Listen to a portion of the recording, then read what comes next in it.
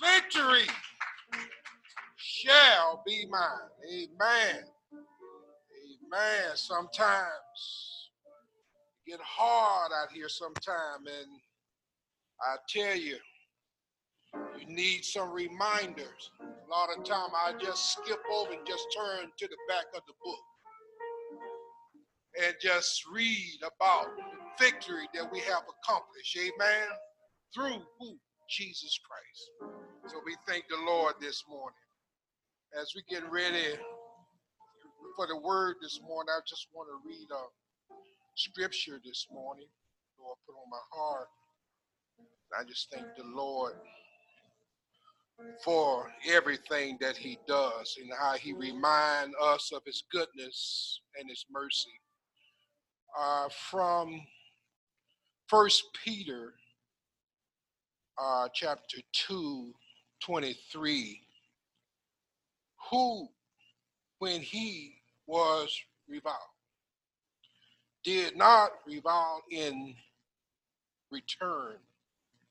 When he suffered, he did not threaten, but committed himself to him who judges righteously, who himself bore our sins in his own body on the tree, that we, having died to sin, might live for righteousness, by whom stripes we were healed. For you were like sheep gone astray, but have now returned to the shepherd and overseer of our souls. Thank the Lord for the reading of his word this morning. Amen. Let's give him a hand praise again. May everyone stand while we can be blessed this morning. Hallelujah. Thank you, Lord. Right now, we want to bring forth our pastor, Jerry C. Wright. I mean, we can't ask for nothing better. Amen. I mean, the most humble man that I know and loyal to the Lord, love the Lord. Amen. So right now, I bring before you our pastor, Jerry C. Wright. All right, if you have your Bibles, I ask that you turn to 2 Samuel, 5th chapter, verses 1 through 10. And of course, this is the last lesson from the prior quarter. Amen. 2 Samuel, 5th chapter, verses 1 through 10. And I titled this message, Anointed Before Acknowledged. Anointed before acknowledged. And I will read these verses for you once again from 2 Samuel, chapter 5, verses 1 through 10. And I'll be reading from the NASB version. Then all the tribes of Israel came to David at Hebron and said, Behold, we are your bone and your flesh. Previously, when Saul was king over us, you were the one who led Israel out and in. And the Lord said to you, you will shepherd my people Israel, and you will be a ruler over Israel. So all the elders of Israel came to the king at Hebron. And King David made a covenant with them before the Lord at Hebron. Then they anointed David king over Israel. David was 30 years old when he became king, and he reigned for 40 years. At Hebron, he reigned over Judah 7 years and 6 months. And in Jerusalem, he reigned 33 years over all Israel and Judah. Now the king and his men went to Jerusalem against the Jebusites. the inhabitants of the land. And they said to David, "You shall not come in here, but the blind and lame will turn you away," thinking David cannot enter here. Nevertheless, David captured the stronghold of Zion, that is, the city of David. David said on that day, "Whoever would strike the Jebusites, let him reach the lame and the blind, who are hated by David's soul, through the water tunnel." Therefore, they say, the blind or the lame shall not come into the house. So David lived in the stronghold and called it the city of David. And David built all around from the Millo and inward. David became greater and greater, for the Lord God of hosts was with him. Amen. The Lord had a blessing and a reading to the reading of his word. So the time is 1004 BC, and David has been in survival mode for over a decade. His first anointing for leadership occurred what must have felt like eons ago when he was a teen. In 1 Samuel 16th chapter, verse 13, it says, "Then Samuel took the horn of oil and anointed him in the midst of his brothers, and the Spirit of the Lord came mightily upon David from that day forward." So we see the first anointing occurring way back when David was a teen by Samuel. And yet, it would be years before the purpose of this anointing would be realized. Because after he was anointed, he went back to being a shepherd, right? Not king. And he was a good shepherd, by the way. He was a shepherd that protected the sheep, and he was a good shepherd in the sense that he not only provided protection, but he guided them along gently, right? And this was putting the work in, if you will, because this shepherding also transitioned him into shepherding even people, right? So God was allowing him to have his Moses experience, if you will, on the backside of through. Amen. And instead of sitting on a throne, he next served in the military, right? Where he slew a great giant, and he was also outmaneuvering Saul to save his own life, right? Saul then dies. And you would think that David would automatically become king then, after Saul and 3 of his sons die on the battlefield. But no, David was anointed a second time as king. And this time he was anointed just to be king over Judah, right? His hometown, by the way. See, the commander of Saul's army, Abner, he scurried real quick to make Ishbosheth, Saul's surviving son, king. A few civil war-like fights occurred during that time, and it was revealed that David was becoming stronger, but Ishbosheth was getting weaker. Amen. And seeing what was unfolding, Abner, who started all this, he saw what was happening, that David was getting stronger, and he met with David and began to help lay the groundwork for the rest of Israel to acknowledge David as king. But of course, if you read the background chapters, you'll see that Abner was killed as well. Amen. See, there's a time when anointing comes before acknowledgement. See, he was a shepherd, a soldier, a refugee, and part king. David had traveled a divine journey to the throne.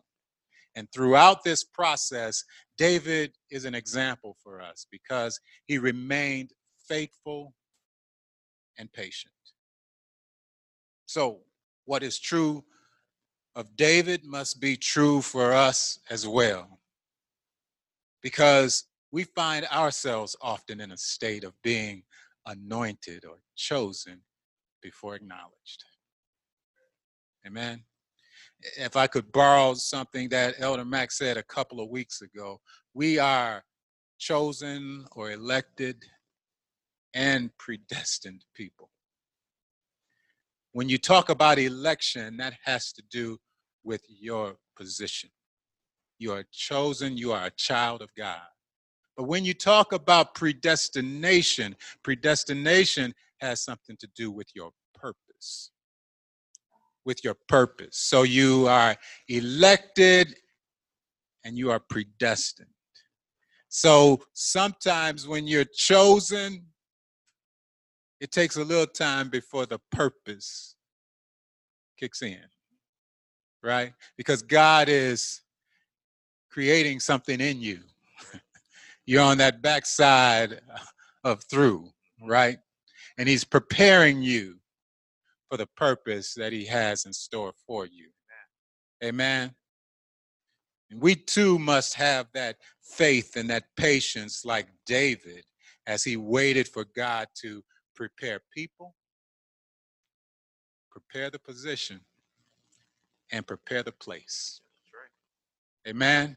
Prepare the people, the position, and the place. We must remain faithful and patient as God prepares the people, the position, and the place. So that's the outline. Preparing the people, preparing the position, and preparing the place. First outline, God prepares the people. See, the beautiful part of David's story is that he wanted things to happen the way God wanted it to happen. Amen. It wasn't about manipulation or being mischievous, right? It wasn't about being slick, being a slick Willie to get the throne, right? It wasn't about that. He wanted things to happen the way God wanted it to happen. God was he was in the background, if you will, of David's life. And he was preparing the people at this time to see what he had in store for David. See, David waited patiently for God's timing. There was those that thought they could impress David at some point. See, it wasn't about being mischievous or cruel or cunning or anything like that, because there were those, if you could recall in the earlier chapters, there were those who tried to impress David by killing someone, right? First one came to David and said, yeah, I saw King Saul on the battlefield and I just finished him off. Thinking that would impress David, because see, Saul being dead, that means, hey, David, you king now. So I did you a favor, David, right? I did you a favor. So I ran that sword through him. And David said, you know what? Now we're going to execute you. See, because you did that to God's anointed. So we're going to execute you now. You weren't supposed to do that. See, that's not the way God wanted it done. See, David wanted it to be God's way, not his way. Amen. Then there were those who served David that said, hey, we went up to Ishbosheth and you know what we did? We killed him. See, he was trying to be king over there while you were king over here, and we killed him for you, David. Now you can be king of it all. And David said, no, it's time to kill y'all.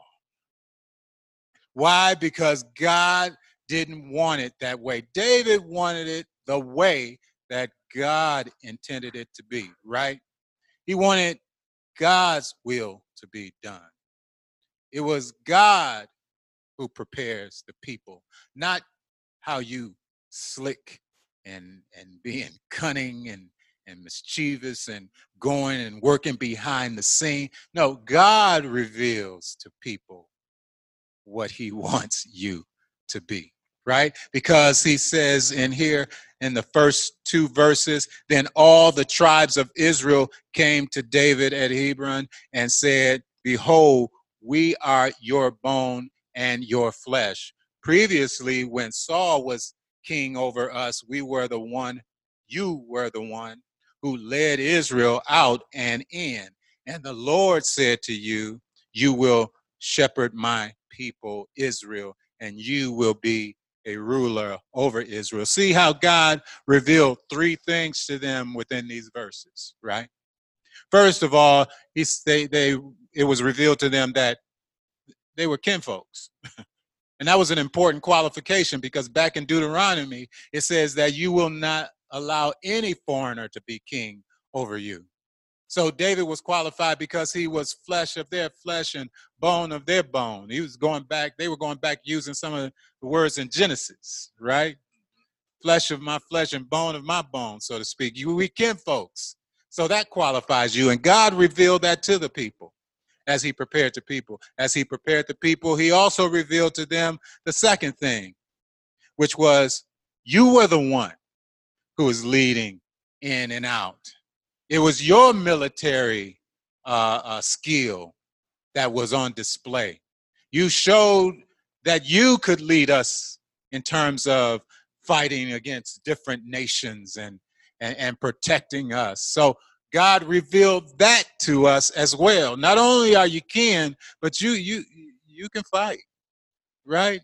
You can fight, you can protect as well. And the last thing that was revealed to them is that God said that you will be king, David. And God has impressed that upon our minds now and in our hearts now, and where we're acknowledging that you are king. See, God prepares the people. It's not us. He prepares the people, right? See, folks realized that David was their flesh and their bone. They realized that he was qualified as a military leader and that the Lord said that David would be king. And David was willing to obtain God's purpose for him in God's way. That's what we have to do today. We have to do the same thing.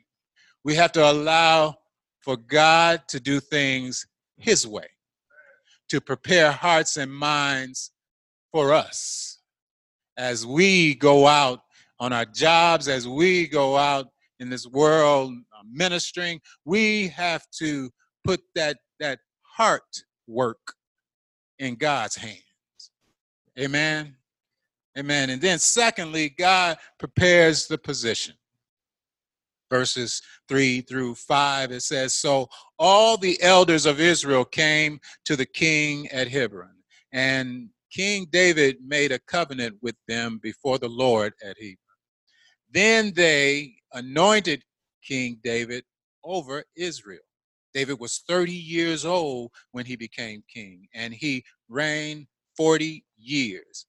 At Hebron, he reigned over Judah 7 years and 6 months, and in Jerusalem, he reigned 33 years over all Israel and Judah.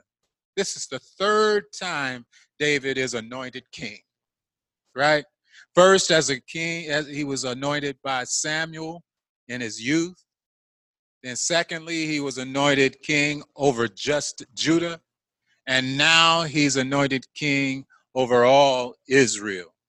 See, your position in the church is a ministry, but also your vocation, your profession is a ministry. Amen. That's a ministry as well. The way you earn a living is a ministry as well. Amen. See, God enables us with certain talents to carry out our profession, but he equips us with spiritual gifts to build his kingdom. There's talents out there for your profession, But how does he build his kingdom? He builds it with spiritual gifts, and he gifts us with spiritual gifts for the kingdom. And some say, I don't know what my gift is. I don't know what my gift is, so help me out. I don't understand. Can you tell me what my gift is? Here's the answer, the best answer I came up with. God rewards faithfulness. He rewards faithfulness. Stay busy. Get busy. Get involved. You won't find anywhere in the Bible where God blessed laziness. Amen. God blessed uninvolved. God blessed not engaged, not invested in his kingdom. You won't find, get busy. And then it is revealed to you exactly where you need to be. But stay busy. Stay busy. And in everything we put our hands to, we must have the mindset of Colossians 3, right? Colossians 3:23 through 25 says, whatever you do your work heartily, as for the Lord rather than for men, knowing that from the Lord you will receive the reward of the inheritance. It is the Lord Christ whom you serve. For he who does wrong will receive the consequences of the wrong which he has done, and that without partiality. 1 Corinthians 4:2 says, in this case, moreover, it is required of stewards that one be found trustworthy, that is faithful, right? David wasn't sitting doing nothing before he was made king. He wasn't just sitting, just inactive, doing nothing because he was anointed king. And since he couldn't be king, he was just going to sit until he can have that position. He didn't do that. He wasn't inactive. He was busy. He was busy. And in his busyness, God was preparing him for that very position. Amen. He was engaged. He was involved as he was on that journey to his position and his purpose as king. It's not about being slick and cunning. God works out the position, the situation, that station that you're in life as you work out your salvation. Amen. And as David waited faithfully and patiently, so must we. Oftentimes we hear the saying, it's about who you know. It's about who you know. See, and he got that job because he knows so-and-so. She got that job because she know so-and-so. Or he got that job because he was the right complexion. Or they got that job because they were didn't get the job because they were the wrong complexion. See, for us, the world might think it's about who you know, right? But for us, it's about who we serve, right? It's about who we serve, because who we serve will take care of the who you knows, right?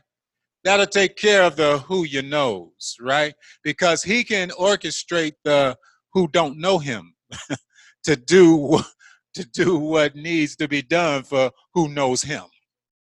Amen. So it's about who serves him. It's not about who you know.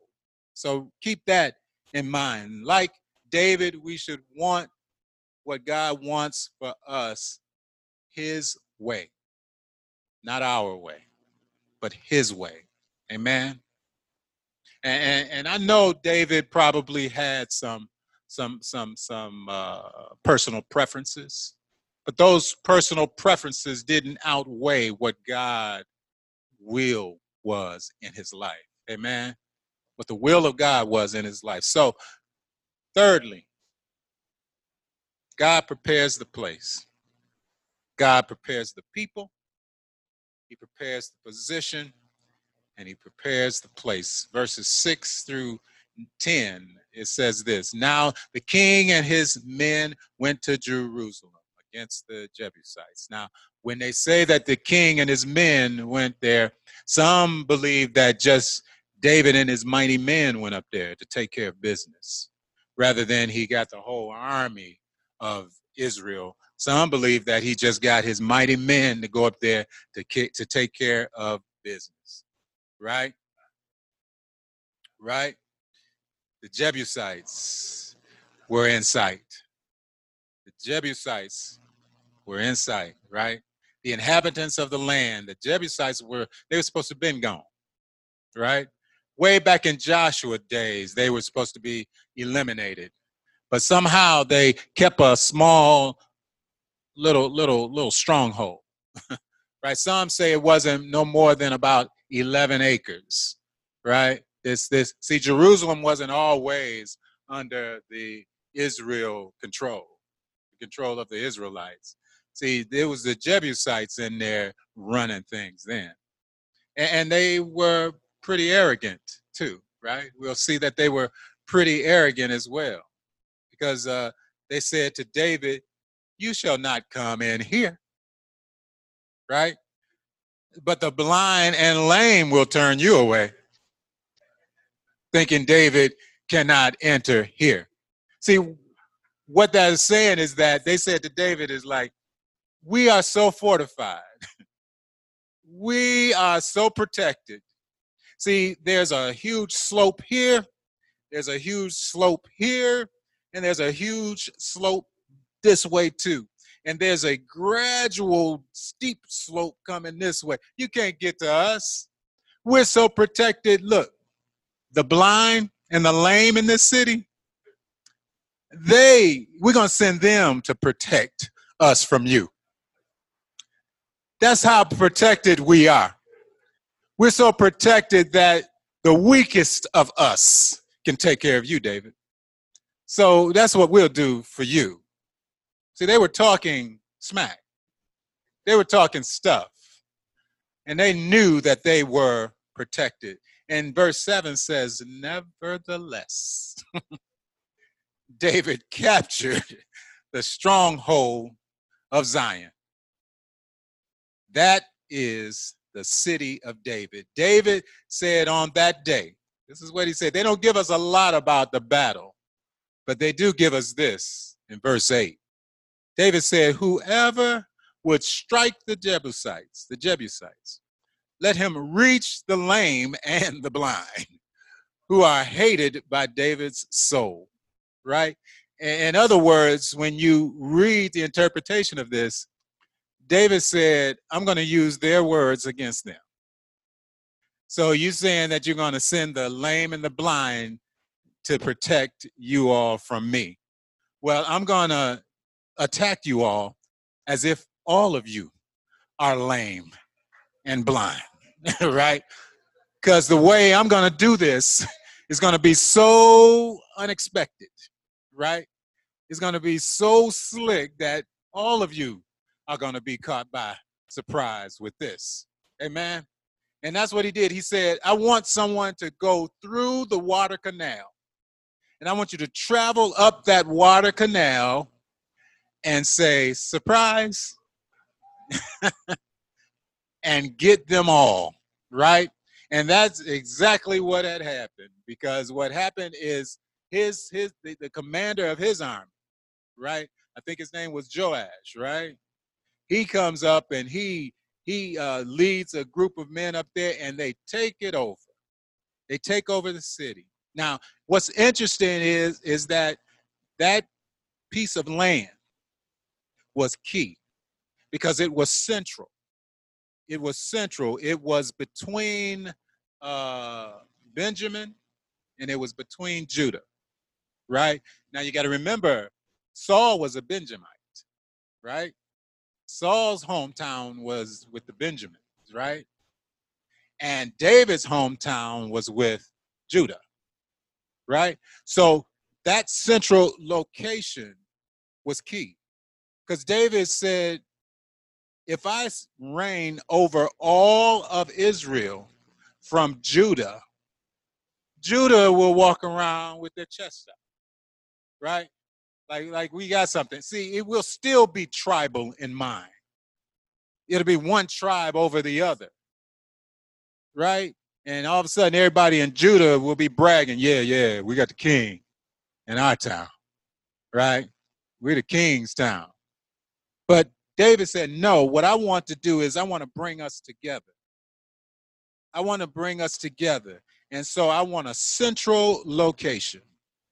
And this location will be Jerusalem, right?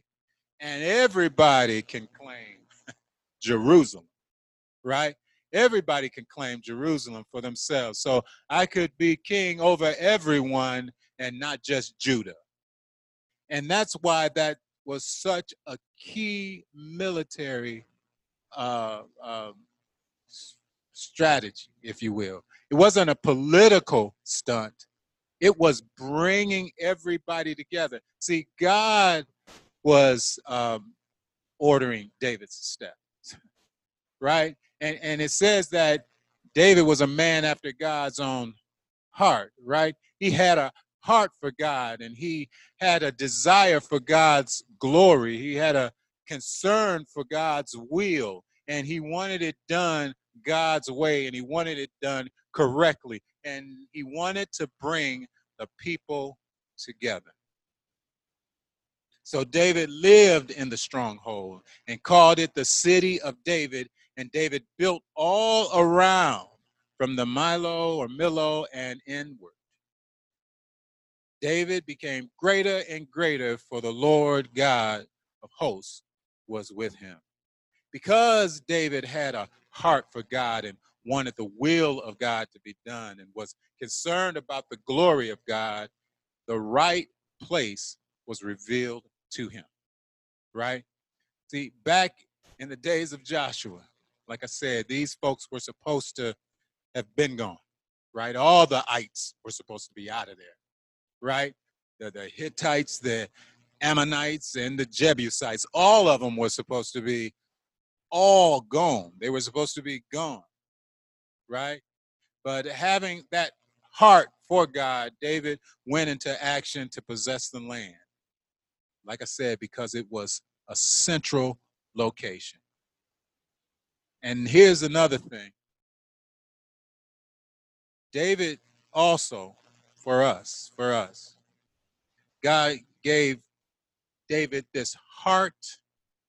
God gave David this focus of his on his glory, and God gave him focus on his will as an example to us as well. See, most times people are wondering, where do I need to be? Where should I go? And a lot of folks in their lives are trying to figure out exactly where should I go, where should I go, where should I be? And if you have a mind focused on God's will, if you have a heart for God, amen, and if you have a passion for his glory, God will reveal it. God will reveal it. He'll reveal it to you. He'll reveal it to you in time. It's just that you have to just have that sensitivity and that tenderness to what he wills and what his will is and what his glory is about, and not your own. The right place. See, sometimes the right place means being in that place to witness to somebody. The right place. Sometimes the right place means a time in which you see that you need to pray for somebody. Amen. The right place means that you got to be not only physically in the right place, you have to be spiritually in the right place as well. Amen. You have to be spiritually in the right place as well to be used. So, what do we get out of this message? Well, what we ought to get, and what the point that was continually pressed, is that you got to have patience and you have to be faithful while God is working it out and preparing the people's hearts. He's preparing the position, and he's also preparing the place. These things, God is orchestrating it all to make sure that your purpose will be fulfilled. And it's not about you trying to manipulate people. It's not about you trying to be slick and cunning or anything else. You know, I read this week, they said that David was 30 years old when he began his kingship over all of the nation, right? And they said that as a rule, the first 30 years is filling yourself with skills and abilities and things of that nature, because then after that 30 years you start emptying yourself as you execute things, right? As you execute things. And a lot of us, we spend our whole lives trying to fill ourselves. We spend all this time filling ourselves, trying to fill ourselves. We need a little bit more. We just need a little bit more. And we're just greedy for more. And we just say, if I had skill here, if I had this, if I had this. See, at some point, it's a time that you need to release and give. See, it's a time in which you need to release and give. Instead of being a mentee, it's time that you become a mentor. Amen. It's time for you to invest in someone else instead of trying to figure out where somebody can invest in you. You see, because God has prepared you. He's preparing you for a purpose. But here's the thing. You can't execute a purpose when you're continually trying to just grab for you. See, your gifts and your abilities are not for you. They're for the kingdom. They're for others. Tony Evans gave this illustration. He said, how does an apple rot? An apple rots because it begins to feed on itself. That fruit is for someone else to eat. It's not for itself. Because when it feeds on itself, it rots. So we got to make sure that we are not just feeding on ourselves, but we are being used to bless others. Amen. We're being used to bless others. Be service oriented. Be service oriented, because you are not left down here just to be, the all in all. No, you're not down here to just to be, like everyone look and say, ooh, that's the man. Ooh, that's the lady. No, you are down here for a purpose, and that purpose is to build his kingdom. And he helps you, and he provides that lane for you by preparing the hearts of people. And he's got a position for you. You don't have to vie for it or fight for it or anything. He's got your place. He's got your place. I read this week in closing too, that what it was, Proverbs 18 and 16. It says, your gift will make room for you.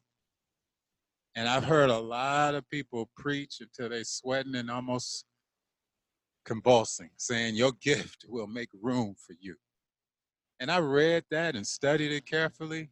And that thing is talking about a present, not a gift, a spiritual gift. It's talking about like a present, like Christmas gift. And what Solomon was saying is that as a rule, people like to call themselves bribing others with stuff to get their way. And he wasn't endorsing that. But what he was acknowledging is the fact that acts of kindness does help. Acts of kindness does help. And that's what that scripture was about. And I was like, what? my gift don't make room for me no more. But it does. It does in this sense too. If you stay faithful, if you remain busy, if you keep your hand on the gospel plow, God has a purpose that if you don't know what it is, just keep working. Remain faithful to him. Stay patient, and you will be where you're supposed to be. But you'll never get there if you're like, what am I supposed to be doing? I just won't do nothing since I don't know. That's a parable, right? That's a parable. The one that said, Master, I just kept it until you came back. Right? I just kept it until you came back. And what was his reward? You no good servant. Right? You're supposed to at least use what you got. And that's what I'm begging you all to do today. But how can you wait and remain patient and faithful for God to prepare the people, the position, and the place when you don't have a personal relationship with him? It boils down to a personal relationship with him, because that type of patience and that type of faithfulness, that takes a relationship with God. And I urge you today, if you don't have a relationship with him, then it is time for you to reconcile that today. It's time for you to reconcile that today. Choose you this day who you will serve. Because I'm telling you, being religious is not the answer. Being religious is not the answer. But being faithful to him who has created you and having a relationship with that one who created you, who came down here and died for you. That's the answer. He's the answer, because those who know him will follow his commandments and they will live like Christ. So I urge you today to begin to live like Christ by first making that decision to have a relationship with Christ. And that relationship is, he must be your Lord and your Savior. Amen. Choose ye this day who you will serve. Amen.